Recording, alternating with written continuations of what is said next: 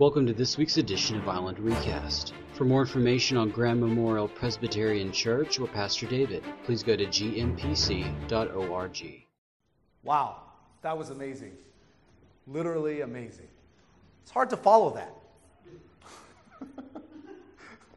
Thank you, praise team, for your commitment to leading us in music and worship. Thank you for sharing your gifts and your talents with us, all for God's glory. For those of you, I need to apologize. I was having some technical difficulties. Go figure. The guy that is the one that you go to because you have technical problems was having technical problems during the prayer time. So I want to reassure you, the congregation, that there is a prayer team that captures all of our prayer requests every Sunday morning, and we pray regularly for you. So know that in my inadequacy, and we are interceding on your behalf. So thank you for being gracious to us in this time. And thinking about being gracious in this time, I don't know about you, but I'm looking around the world and it is absolutely a mess. This world is absolutely a mess. It started with the coronavirus back, February, March. Some people think back in December or even November last year. But I started watching this virus sweep through our world. And I got tipped off to Johns Hopkins. They had this map, and they probably still have it. And when it first started, there were these little red dots just all around the world. And they were recording all of the outbreaks in the world. And as I watched this day after day and week after week, these little dots became big spots. And it was almost as if I was reliving my middle school years playing video games, and it was an apocalypse. I'm watching this map just turn red right before my eyes. I'm going, what is happening to this world? Not only that, right? And now we're looking at the world, and I haven't been able to watch basketball in months. And I'm going through withdrawals. ESPN, it's like the same video clips over and over. I'm like, come on, you got to show me something different, for crying out loud. But they've shut down all sporting events. There's no athletes to enjoy the athletic games and the athleticism that they have been gifted with. Not only have we shut down sporting events, but schools went to distance learning. Students are now learning at home, and that's not easy with 3. Not only that, we're experiencing it this morning as church doors are closed. As I watched and listened to our governor say we're turning the dial down because of the increased number of outbreaks in California. And I'm thinking, you can turn the dial down, but that does not ever dim the bright light that is shining in the church today, because the church is alive and well. God is faithful. Restaurants are now they have seating outside so you can enjoy a wonderful meal outside. And now districts are looking at what school might look like in the fall, and they're making decisions. And just as I think things couldn't get any worse, the riots start happening. Not only riots, but protesters, looting is taking place, shootings are taking place, violence is happening all around the world. And I'm thinking, what is happening? In the midst of these protests, they're demanding justice. They're the demand for racial equality. And it seems like the world is being pulled apart. And I'm wondering, where is the hope in all of this? I'm starting to see signs on a regular basis. Everywhere I turn, Black Lives Matter.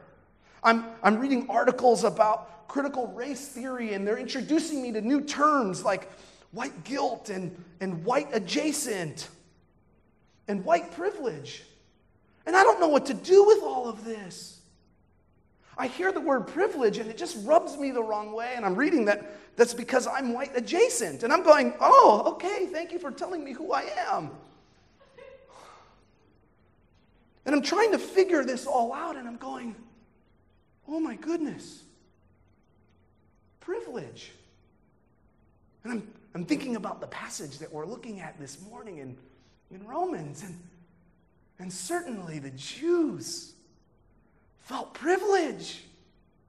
And rightly so. They were God's chosen people. God set them apart to be a priests, a holy nation unto the world.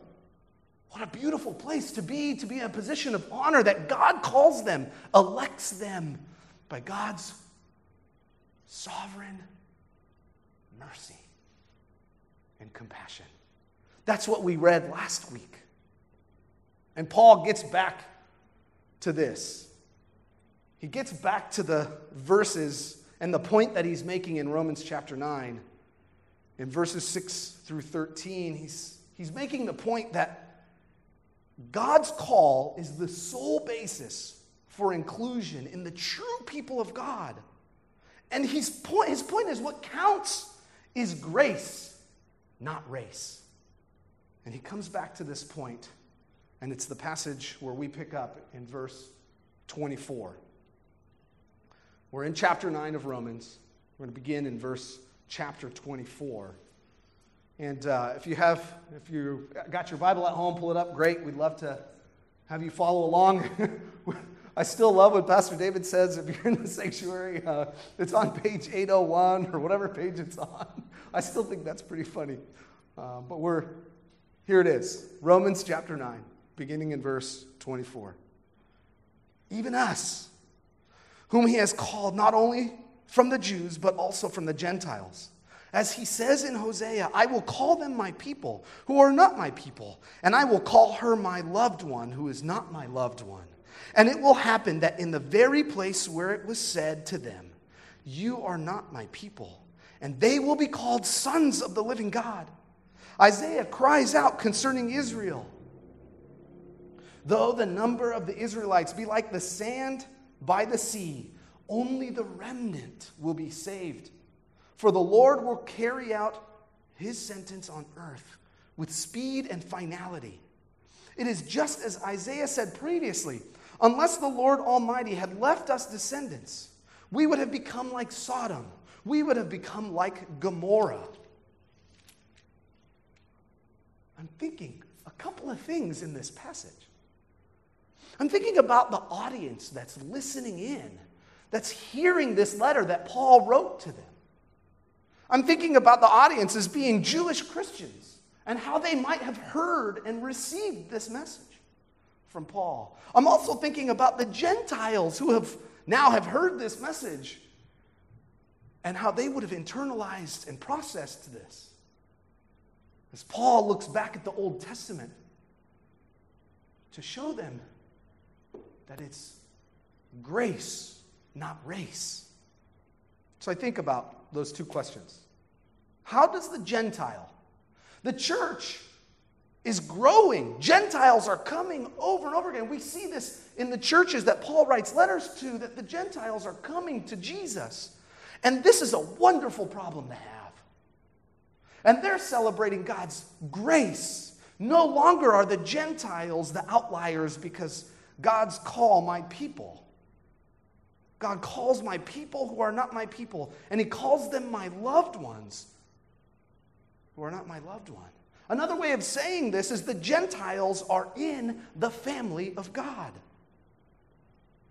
Because we learned earlier, and Paul says, quoting the conversation that Moses has with God, and God says, I'll have mercy on whom I have mercy, and I will have compassion on whom I have compassion. And God is choosing the Gentiles. Because that was the original plan from the beginning. And they're thinking, as Pastor David says, woot, woot. And they're celebrating. Because now what was no longer what they no longer had access to, now they have access to God's grace. The challenge, though, is if we're paying close attention to the Hosea prophecies, they're about God's mercy shown to the rejected northern tribes of Israel, not the Gentiles. Hosea is talking to the northern tribes of Israel, not Gentiles. And so I'm thinking, wait a minute here. Did Paul do something wrong? Did he miss the point here? Did this Hebrew of Hebrews, this Old Testament scholar missed something here. Oh, I can't think he did. I can't think he misappropriated the Old Testament so that he could prove his point the way he wanted to. I think he was demonstrating and showing us the big picture of God's sovereign grace, starting with Abraham as the key. He did that at the very beginning of chapter 9. That the Jews have the patriarchs to claim the word of God is theirs. And Paul's setting the quote against this large picture of salvation history. And it's the key to understanding Paul's mindset. And his focus is on Abraham. For remember, it was Israel that had the promise. It was Israel that had the very word of God. And then Paul reminds and shows us that Paul points to Abraham's descendants who are reckoned and included in the family of God, the Gentiles. That God's grace and mercy and compassion extends to the Gentiles. And they're still thinking, wow, praise be to God. The point about Hosea's prophecies, they echo the Abrahamic promise and the covenant found in Genesis chapter 12, where God says to Abraham, I will make you into a great nation, and I will bless you. I will make your name great, and you will be a blessing. I will bless those who bless you, and I will curse those who curse you. And all the people of the earth will be blessed through you. Woot, woot. How exciting is that? That the Gentiles are now included in the family of God. And they can't help but say how wonderful God is. No longer are they excluded from citizenship in Israel and foreigners, but now they're included in the promise. And they got to be celebrating. And remember, I said there's two groups of people. There's the Gentiles and then there's the Jewish Christians. So how are now the Jewish Christians understanding this message? Are they feeling a little bit rubbed the wrong way? Maybe. Because they hear a message that's a pretty firm message. After showing the church in Rome why the Gentiles are included, it's equally important to show why not all the Jews are included. Remember, Paul said earlier, not all Israel are Israel, pointing to a spiritual Israel. And he goes on in Isaiah to focus on God's sustaining a remnant. And the concept of a remnant conjures up images of hope and judgment for the Jewish Christian. Judgment because the continuing sinfulness of Israel brought God's judgment on them and correction, on a people as a whole, resulting in salvation for some. But remnant theology is a beautiful thing because it gives us hope as God maintains his covenant promise with us, his pledge to save spiritual Israel, that no matter how messy the world is, that God is faithful to his promises. And in the Old Testament, when you hear that God remembered, it comes quickly with God acting. As God heard the cries of his people in slavery in Egypt, it says immediately he remembered his promises made with Abraham, Isaac, and Jacob. And then God acts through Moses. There is hope for us in the church that God is faithful to the covenant promise. And Paul is a good covenant theologian. He doesn't know it.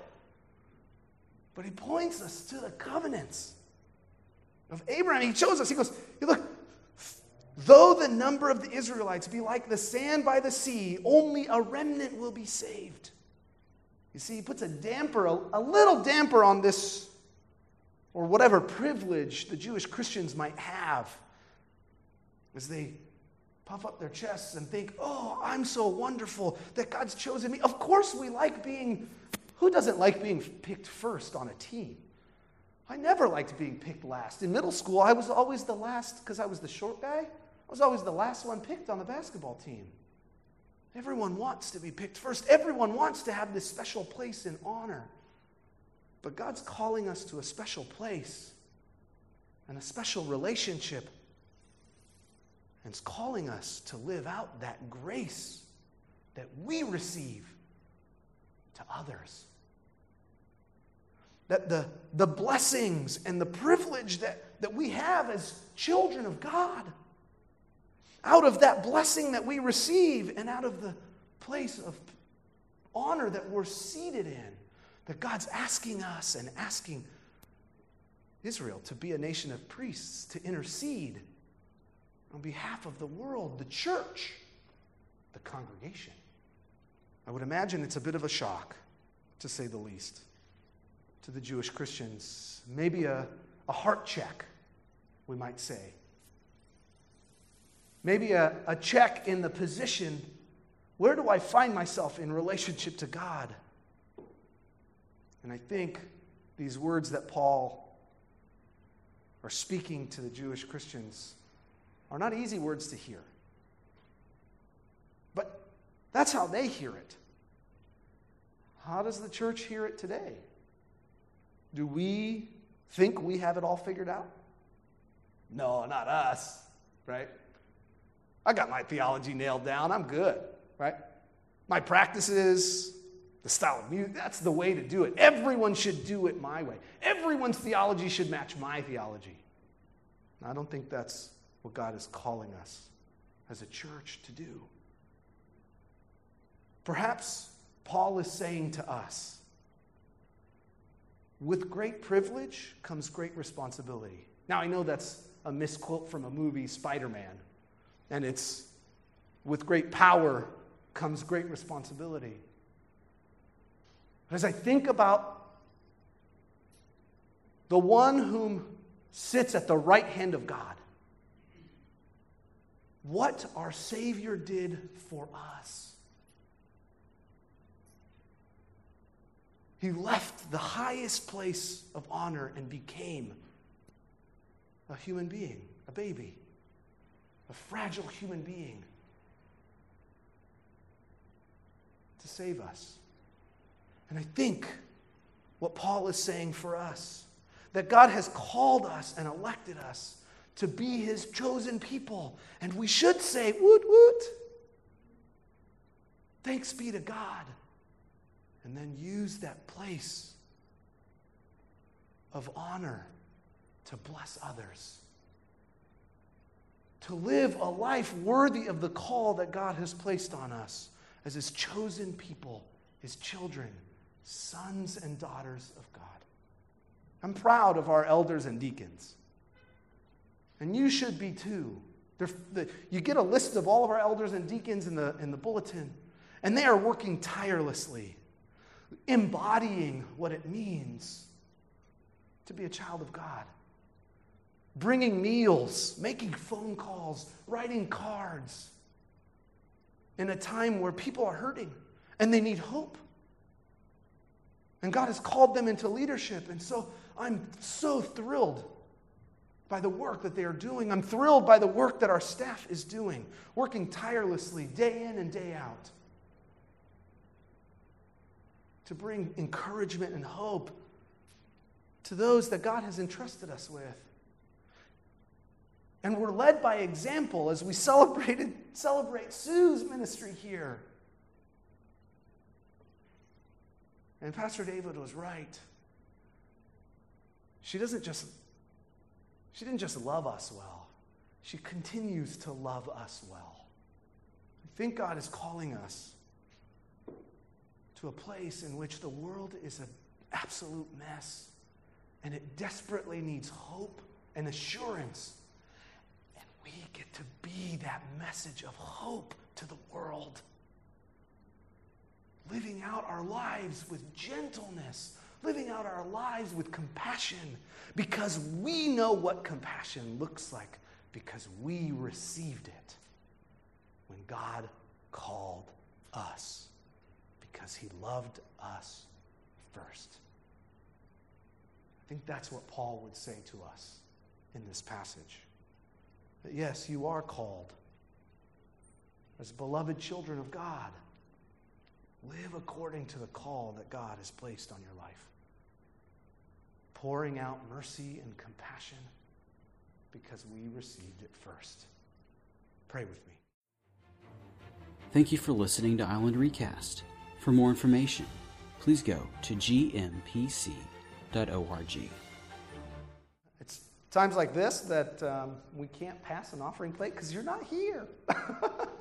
And so we want to encourage you to continue worshiping God and giving God's tithes and our offerings. So as you're watching, wherever you are, there's an opportunity to give on our homepage. There's a give button, and we'd encourage you to continue your worship this way through giving God's tithes and our offering. As we continue our ministry here at Coronado at the corners of 10th and C to reach more and more people with the gospel, I'm reminded of this, right? God's call in our life in the church is to be the light of the world. Not a flashlight that beats people up with the flashlight. We're to be the salt of the earth. And how do I do that? It starts with me.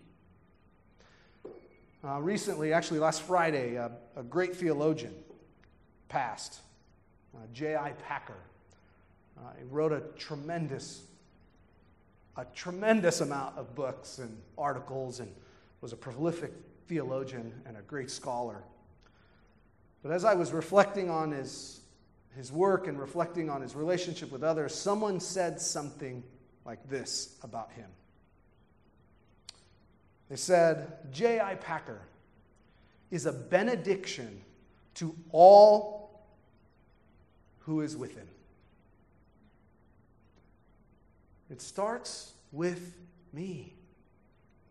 It starts with God's Spirit working in me, shaping and molding me as the potter shapes the clay.